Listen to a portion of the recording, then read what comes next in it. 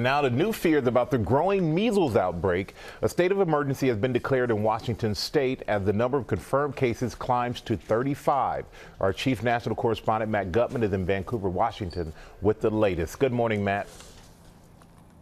Hey, good morning, Michael. And to put all of that into context, before this outbreak, Clark County here hadn't seen a single case of the measles in 8 years. And this outbreak is expected to grow largely because of the exposures you just mentioned at the Trailblazers Arena and at the airport. I'm told there could be dozens of people walking around with the measles whose symptoms have not yet presented. Now, the measles is spectacularly contagious. It can linger in the air for 2 hours after an infected person has left the room. It's one of the reasons that we've seen the number of cases nationwide triple just since last year. In New York State alone, there are 180 cases. I'm told that most of those cases are people who have not had their children vaccinated, George. And one thing that's important, if you do think you have the measles, do not go to the emergency room. You could infect others. Just call your doctor first. George. Makes a lot of sense. Okay, Matt, thanks very much.